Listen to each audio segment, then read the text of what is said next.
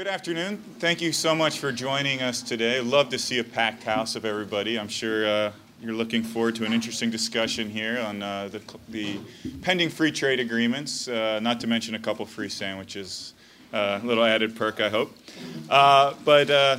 We're real excited today. I think it was a perfectly timed event to talk about the free trade agreements today, not just because of the legislative calendar, where it looks like we may move to these free trade agreements shortly, but also because we had a study that just came out yesterday at Cato by Dan Griswold, our speaker here to my left. As promised, free trade agreements deliver more trade. Manufacturing exports receive an extra boost. And Dan will talk about this study in detail, obviously, but I just want to make sure that you know that this study, as well as a few other Cato materials, are available on the registration desk just outside there. Hopefully you picked them up on your way in. If we ran out or you didn't grab one, they all are available on our website, cato.org, as is all Cato publications. The only exception being Cato books, but we do try to get those to Hill staffers. So if there are any Cato books that you are interested in checking out, by all means let me know, or one of my colleagues at the Cato Institute, and we'll get them to you if you work on the Hill.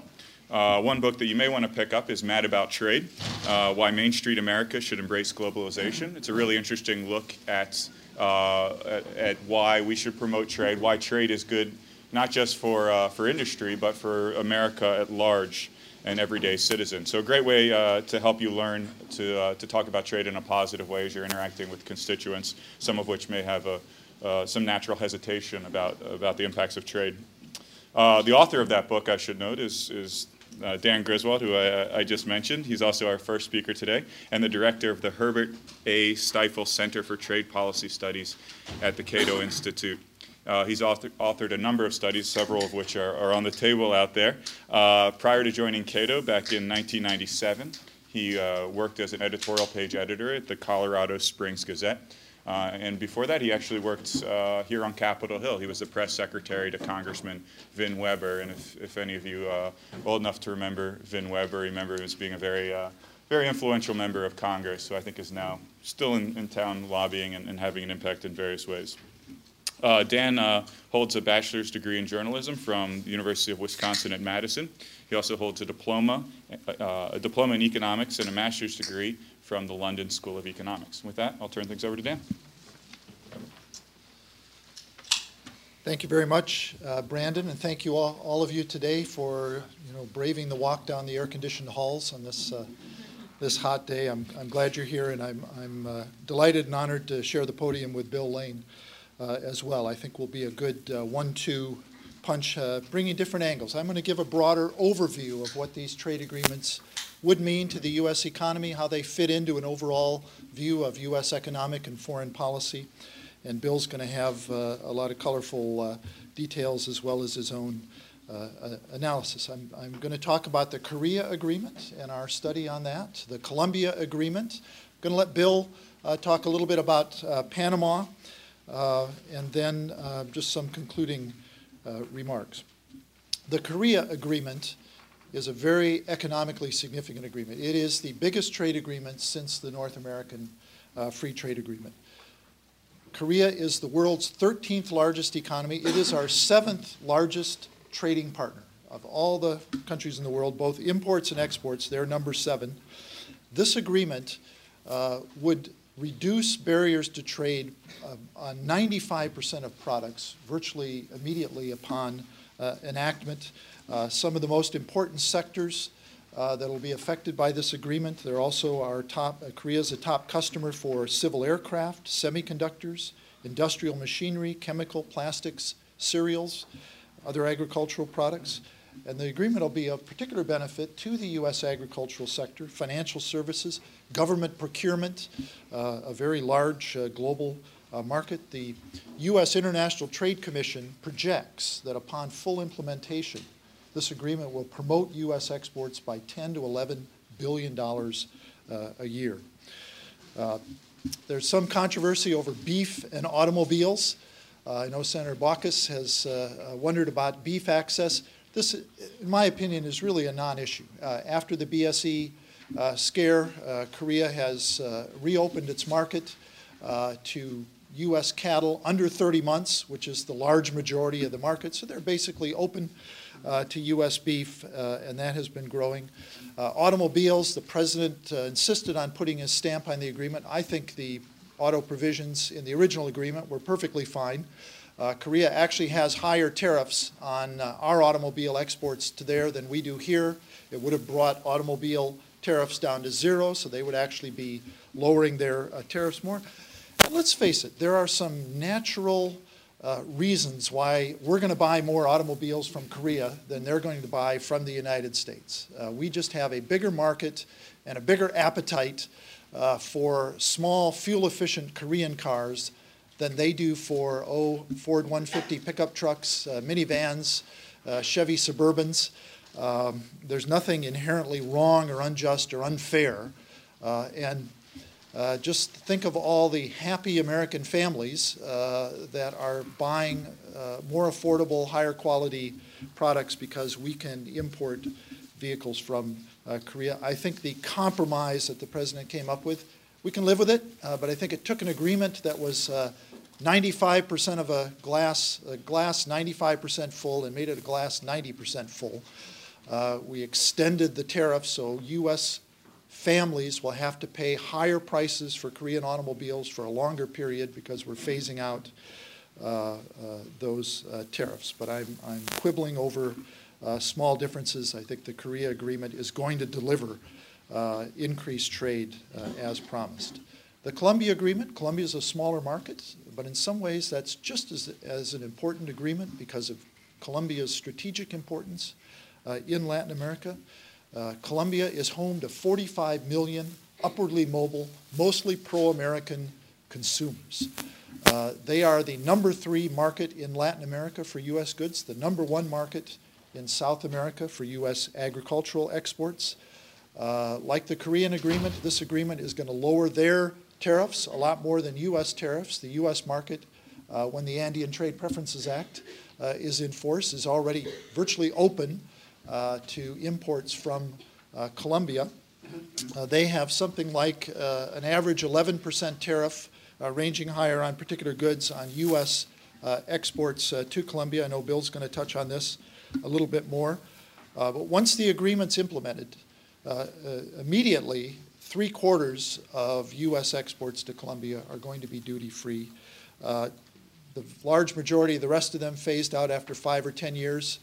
Agricultural products, there are some stubborn protections that are going to be phased out over 19 years. The phase-out periods seem to get longer and longer with these agreements, but most of the benefit will come right up front.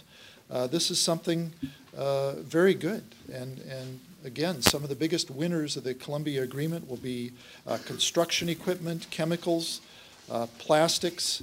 There'll be sharp drops in tariffs for things like beef, pork, wheat, corn, soybeans, cotton. The U.S. International Trade Commission estimates this will give a boost to U.S. exports of over $1 billion a year. These agreements are integral if we're going to get anywhere close to President Obama's goal of doubling exports by 2014. The twist in the Colombia agreement, of course, is political. U.S. organized labor has raised a stink over violence against union members in Colombia. And don't get me wrong, one death is one too many, whether you're a union member or a non-union member. But let's look at it in context. And I think I would urge you all to look at our paper on the U.S.-Colombia trade agreement. And my Cato colleague, Juan Carlos Hidalgo, contributed the section on looking at what's happening in Colombia in terms of civil society and union violence. And it is a remarkable, positive story. In the last 10 years in Colombia, they were on the verge of being a failed state 10 years ago. Under reforms, President Uribe and continuing under President Santos, the murder rate in Colombia has dropped by over 40%. It's dropped even more steeply, 75% against trade unionists in the last 10 years. I visited Medellin a couple of years ago. It's a perfectly functional city.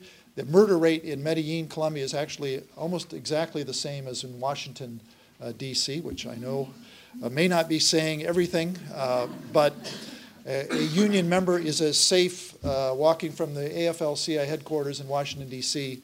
as a union member in Medellin. Juan Carlos cites studies in Colombia that state-by-state analysis shows there is no correlation between union activities and violence against union members.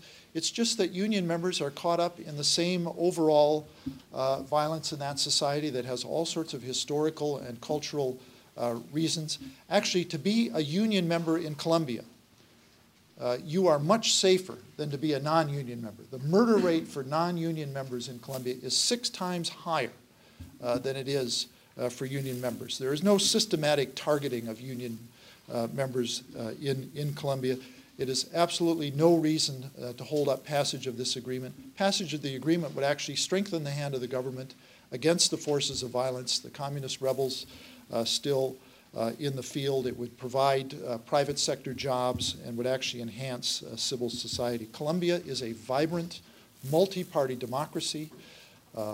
They are a bulwark in Latin America against the kind of anti-American, anti-democratic socialism that we're seeing in Venezuela and other countries. It would be a huge blunder, both economically and from a foreign policy point of view, to basically insult the people of Colombia by not moving forward on this agreement.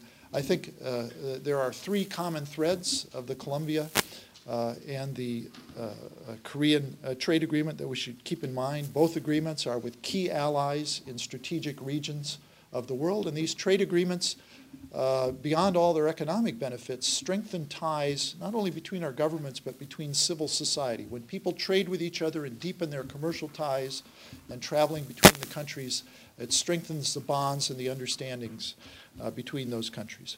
Both deliver the level playing field that our politicians are always telling us they want. They would lower barriers here in the United States, and I think that's a good thing, but they would lower barriers even more in the other countries and give us, when fully implemented, that level zero tariff playing field that the politicians say they want. And as my study shows, and I'll get to in a moment, that means a boost for imports to the United States, but an even bigger boost for exports. And finally, and I think Bill might have something to say about this too, both keep U.S. producers in the game. You know, one of the features of the bilateral and regional agreements is that if you sit on the sidelines and you don't sign them, other countries are signing them. And when Korea has an agreement with the European Union, as they will of July 1st, that means European exporters to Korea will have a zero tariff environment, whereas U.S. companies will continue to pay the prevailing tariffs. The same with Colombia. They're about to enter agreement with Canada on July 1st. They signed an agreement with Mercosur in 2005, and we're already seeing an erosion of U.S. market share in key agricultural products like wheat and other things, losing business to Argentina and their producers that don't have to pay the tariffs. So in a sense, we're also in a race against the clock for these agreements. Well, let me talk a little bit about my study that we released yesterday. It's not real rocket science, tricky methodology. I basically looked at, in the last decade, we have signed free trade agreements with 14 other countries: Australia, Singapore, Chile, 4 Arab countries, the Central American countries, and the Dominican Republic, DR CAFTA. And with the help of my research assistant, Doug Peterson, I looked at trade flows with those countries after we signed the agreement and compared those trade flows to our overall trade trends and asked the very simple but I think useful question: did trade with those countries grow faster than our overall trade after the agreement, slower, or was there no noticeable difference? And what we found in looking at all 14 countries is that both imports from those countries and exports to those countries grew faster than our overall trade. I think that's a good thing. And then we zeroed in on manufacturing and agriculture, which tend to be more politically sensitive. And what we found with manufacturing trade with those 14 countries, that manufacturing exports grew 10% faster than the overall growth rate of U.S. exports, dating back to the point of implementation of each agreement. Actually, manufacturing imports from those countries grew at about the same rate as manufacturing imports overall, kind of what you'd expect. When they're trade barriers go down more than ours, we'll get more of a kick to exports. Another way to look at it, a decade ago, our collective manufacturing trade balance with those 14 countries was a positive $7 billion. Last year, our collective trade balance with those 14 countries was $36 billion. So those politicians who obsess about the trade balance as some kind of scorecard, they've even delivered on that. The biggest kick is to Chile, $5.6 billion in additional manufacturing exports to Chile over and above what you'd expect from the normal growth of U.S. exports. The 4 Arab countries, we had a $1.7 billion in additional exports to those countries over the normal growth of U.S. exports. In agriculture, it's much the same story, maybe even more so. A 16% increase in agricultural exports to those countries over and above the normal growth of U.S. agricultural exports around the world. That amounts to additional $1 billion in exports. Just some examples, among the biggest gainers were exports to Morocco of oil seeds, food oils, and animal feeds, exports to Peru of wheat, corn, and cotton, exports to Australia of animal feeds, meat, poultry, fruits, and frozen juices. These trade agreements have delivered more trade as promised. Service exports, we don't have the same detailed numbers of service exports by country, but if you look at 3 of the bigger countries, Chile, Australia, and Singapore, both services exports to those countries and services imports were up significantly above the benchmarks of overall growth in U.S. services trade. There is no reason to believe that the pending 3 trade agreements won't have the same effect on U.S. trade. More trade, more two-way trade. I think trade is good when we're exporting, trade is good when we're importing. These agreements promote more trade, but there does seem to be an extra boost to U.S. exports, which is good economically and I think good politically. Well, Bill is about to add some color to my, I apologize for my number-heavy presentation. But all the evidence is pointing in the same direction. These agreements will be good for trade, good for the U.S. economy, good for our broader national interests in the world. Thank you very much.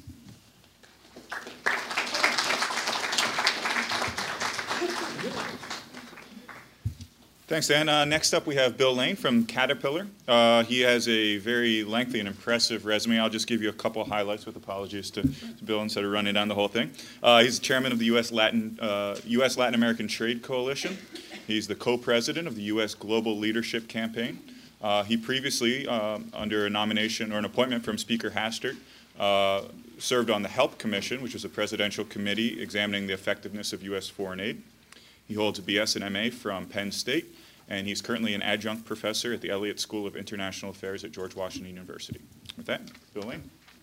Well, thank you very much. Really the easiest introduction. I think I'm unique in this sense. I truly believe I'm the only lobbyist in Washington who for 36 years has worked for the same company, been married to the same woman, and with Joe Paterno, rooted for the same football coach. So I don't think anyone comes close in that regard. First of all, let me just tell you, it's an honor. One of my first presentations in Washington was to a Cato Institute. It was at the townhouse they used to have.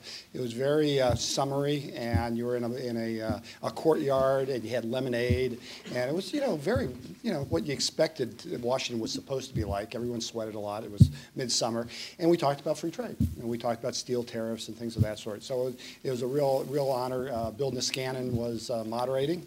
So, big shoes to follow, but it sounds like to me like you're doing a great job.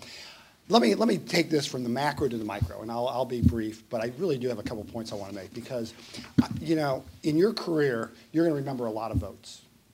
And they don't come that often. But every once in a while, there are sort of defining votes. Are you on the right side of an issue or wrong side? Or are you looking outward? Or are you looking inward? Is it a pure partisan vote or not?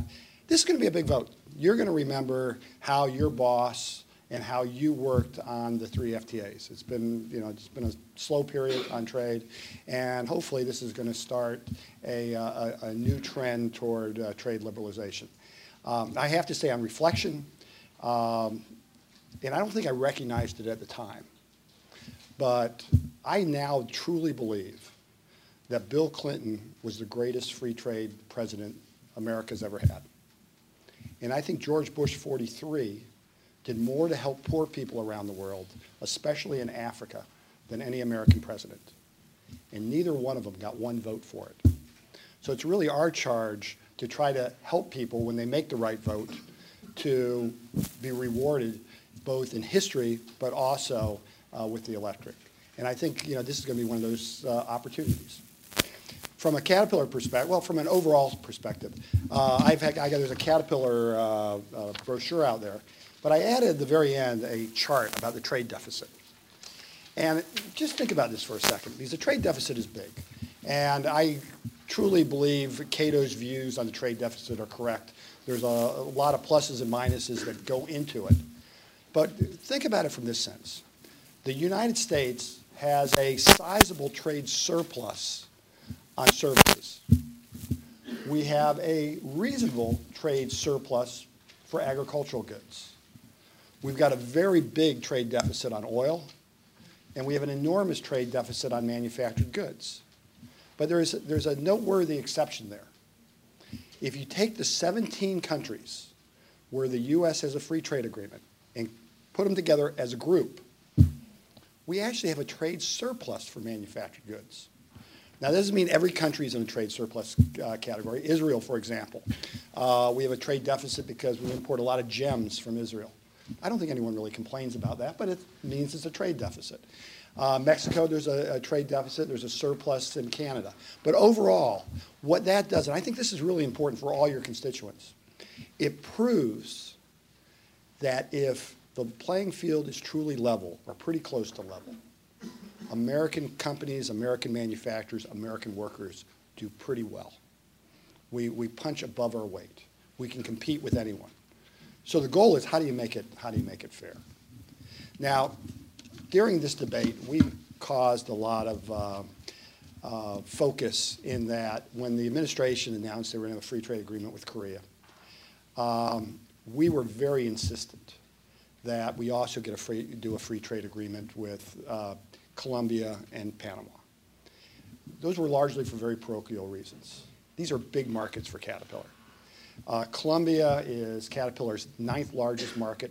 Some of the biggest coal mines in the world are in Colombia. And Panama, in fact, we export more to Colombia. Now, the word is export, not sell, export to Colombia than we do in India, than we do in Japan, than we do in Germany. Now, those markets are bigger, but we also produce outside the U.S. From an export perspective, Colombia is very important. Panama, I don't know if any of you have been down there, but I encourage you to take that fact-finding trip. I think you'll learn more if you go in the winter. Hint. But they're expanding the Panama Canal. It's going to be completed in 2014. We exported more to Panama last year than we did to Korea. And Korea, as Dan pointed out, is a much, much bigger economy. But, and this is sort of a lesson. Focus on small as well as big. Panama is quadrupling the size of their airport in Panama City. They want to make Copa Airlines a world-class airline. So to do that, they're buying over 30 Boeing jets. To make those jets fly, you need GE engines. So they're buying 120 plus GE engines. So even if it's and on top of that, expanding the canal, which really does excite somebody from Caterpillar, means we're exporting an awful lot of earth-moving equipment to Panama. So even small markets can be very significant at times. Now, when we looked at the effort, we tried to get the administration's attention, and we took an ad out in Politico, which, by the way, just won a Platinum Award for advocacy. And what it essentially said was, this is not the time to kick a field goal on trade. And the line that really did sort of hit a raw nerve with the administration was in the ad, it said, passing Korea without passing Colombia and Panama is like kicking a field goal on second down. And that sort of, the administration rightfully wanted some kudos for completing Korea. It was tough to do. And here, instead of saying thank you, and we should say thank you, it was a heck of an accomplishment, we were saying, well, what about Colombia and Panama. And I think some in the administration thought it was a bridge too far. They all wanted it. There was no opposition to it from an intellectual standpoint. It was purely the political reality. But whether it was Senator Baucus or Speaker Boehner, they all got together and said, now's the time to do all three. Besides that, there should never be any suggestion that there's a double standard for Latin America. Now, when we look at Latin America, and I think we are somewhat representative of American exporters. Caterpillar is one of the largest American exporters. And as long as I've been with Caterpillar, exports have been an important part of our business plan. And now we are exporting far more, over half of what we make in the United States we export. But something's changed in the last 4 years. We are now exporting more than half of what we export to non-OECD countries. We used to just export to rich countries. Now we're exporting to the non-OECD countries. And Chile, by the way, is now an OECD country, and that's a big market. So that's a change. So we're focusing a lot more on these emerging markets. When we look at Latin America versus Asia, all the big companies, we are all coming up with strategies to figure out how we can be number one in Asia. And we're implementing those strategies. But part of that strategy means we have to have a presence in Asia.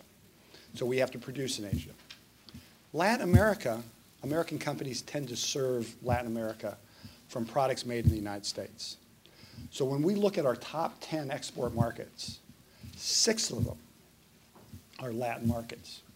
Chile, of all the FTAs I've worked on, I got to tell you, Chile has the best results for a couple reasons. One, it's been a reform-minded country, and one of the reasons why the country has grown so well is whether it had a right-of-center government or a left-of-center government, they always kept the policies sort of between the 40-yard lines. They practice what we preach. They remember the excesses of Allende and Pinochet, and they've really been reform-minded for a consistent period of time. When they get extra money because of a high price of copper or something like that, they take that extra money and they put it into 3 things. Better education, that pays dividends. Better infrastructure, we sort of like that one, but that makes them have a more efficient economy. And then they put some money away for a rainy day fund. And as a result, 2009, they sort of were able to manage their way through 2009 without a whole lot of trouble. Plus, they've become a model for other countries. Peru has been following that model. Colombia has been following that model, and you're seeing enormous growth there. They also embrace trade liberalization more than any other country actually in the hemisphere. Now, what happened with the results? After the free trade agreement, and this is true for Caterpillar, but it's true for the overall economy, U.S. exports to Chile tripled. Chile's our 5th, 6th largest market, year in and year out now, export market. But imports increased threefold too. Now, what are we getting from Chile? Well, in the wintertime, you're getting fresh grapes. When I was a kid, you didn't get fresh grapes in the winter, but now you do. Or a product that I know you all are most interested in, you get high quality, reasonably priced wine in the winter too. And there's nothing wrong with that. I think it keeps you a little more mellow, a little healthy for you. It allows Republicans and Democrats to play well together. But my point is, we get a higher standard of living because of the imports from Chile. And we get a higher standard of living because of our exports to Chile. It's really been a remarkable agreement. And when you look at all 17, it's probably the one that was the most front-end loaded as far as trade liberalization and has gotten the best results. Let me just say, I'm optimistic. I think next month is going to be the month where this all comes together. We can talk about trade adjustment assistance and other things in the Q&A. But I'd like to just end with some lessons that perhaps we can all learn from business that would help us grow the U.S. economy and generate jobs, which I know every one of your bosses desperately wants to see happen over the next couple months.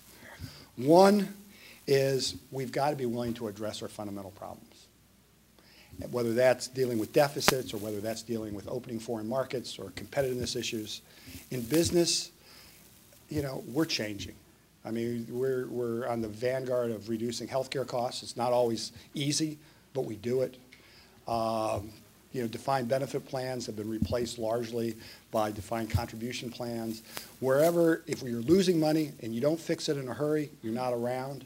So, I mean, there's always a recognition that we have to address our fundamental issues. Two, we've got to do it with a sense of urgency.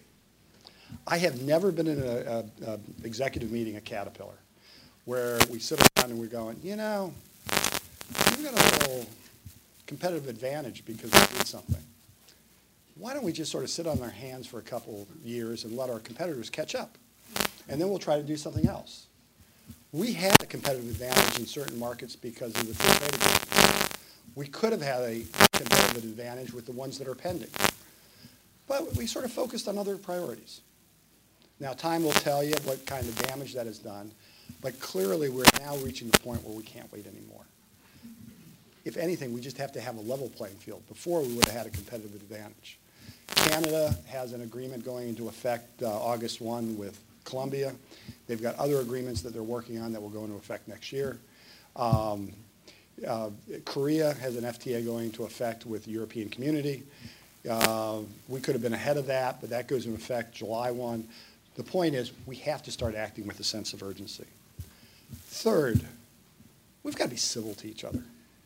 You know, the one great thing about trade is it forces face-to-face communications. And you know, when you're dealing with people on a daily or weekly basis, you tend to forget some of the excesses that sometimes permeate our political system. And I think, I know in business, you know, listen, we're going to take on our competitors as hard as ever. But we try to manage our disagreements with a sense of civility. And I think this is something that we all need to do a better job on. I talked about Panama. Sometimes small markets can become very important. Don't take anything for granted. Panama is sort of an exciting place, and right now it's sort of like a Caterpillar commercial, so I encourage you to go down there. And then lastly, and this is something I think you're going to be talking more about this 3 years from now than you are right now. You know, when you talk in Washington, and you always come up with the same programs that worked. You know, whenever you're trying to think of something big, you go, you know, we need a new Marshall Plan. Or we need a Manhattan Project. Or Apollo. Project Apollo got us to the moon. That's what we need. We need a program like that. And they never quote any other ones. Those are always the three. We have had a bipartisan effort for a dozen years now called Plan Colombia. It wasn't cheap. It was close to $1 billion a year. It was supported by President Clinton and Speaker Hastert. It was largely bipartisan. It incorporated hard power and soft power. It worked. Now, the whole cost of it over 10, 12 years is about 2 weeks of what Iraq costs. That's not saying, you know, it was cheap, but it worked. And I think once this agreement goes through, because this is sort of a validation that this is a new Colombia. You know, the other validation, I was down, in fact, I'm going down to Cartagena next week, but we were in Bogota when Disney announced that their cruise ships were going to start going to Cartagena. Now, in this country, it was a one-paragraph story.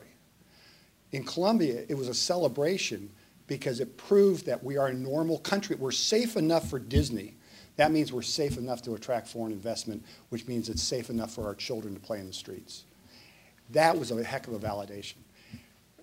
When this agreement goes through, and the agreement goes through with Korea and Panama, I think when we start seeing problems around the world, we're not going to say we need let's say Libya, we need a Marshall Plan or a Manhattan Project. God, I hope we don't say a Manhattan Project. But I do think we're going to start saying, you know, we need a Plan Colombia for whatever country we're talking about. A plan that isn't naive, that recognizes the need to address security, but also engages people and brings people together so that they can have a better future. Looking forward to your questions. It is truly an honor to be here. And I have to say, we don't always support everything Cato proposes publicly. Privately, we always do. Thanks a lot.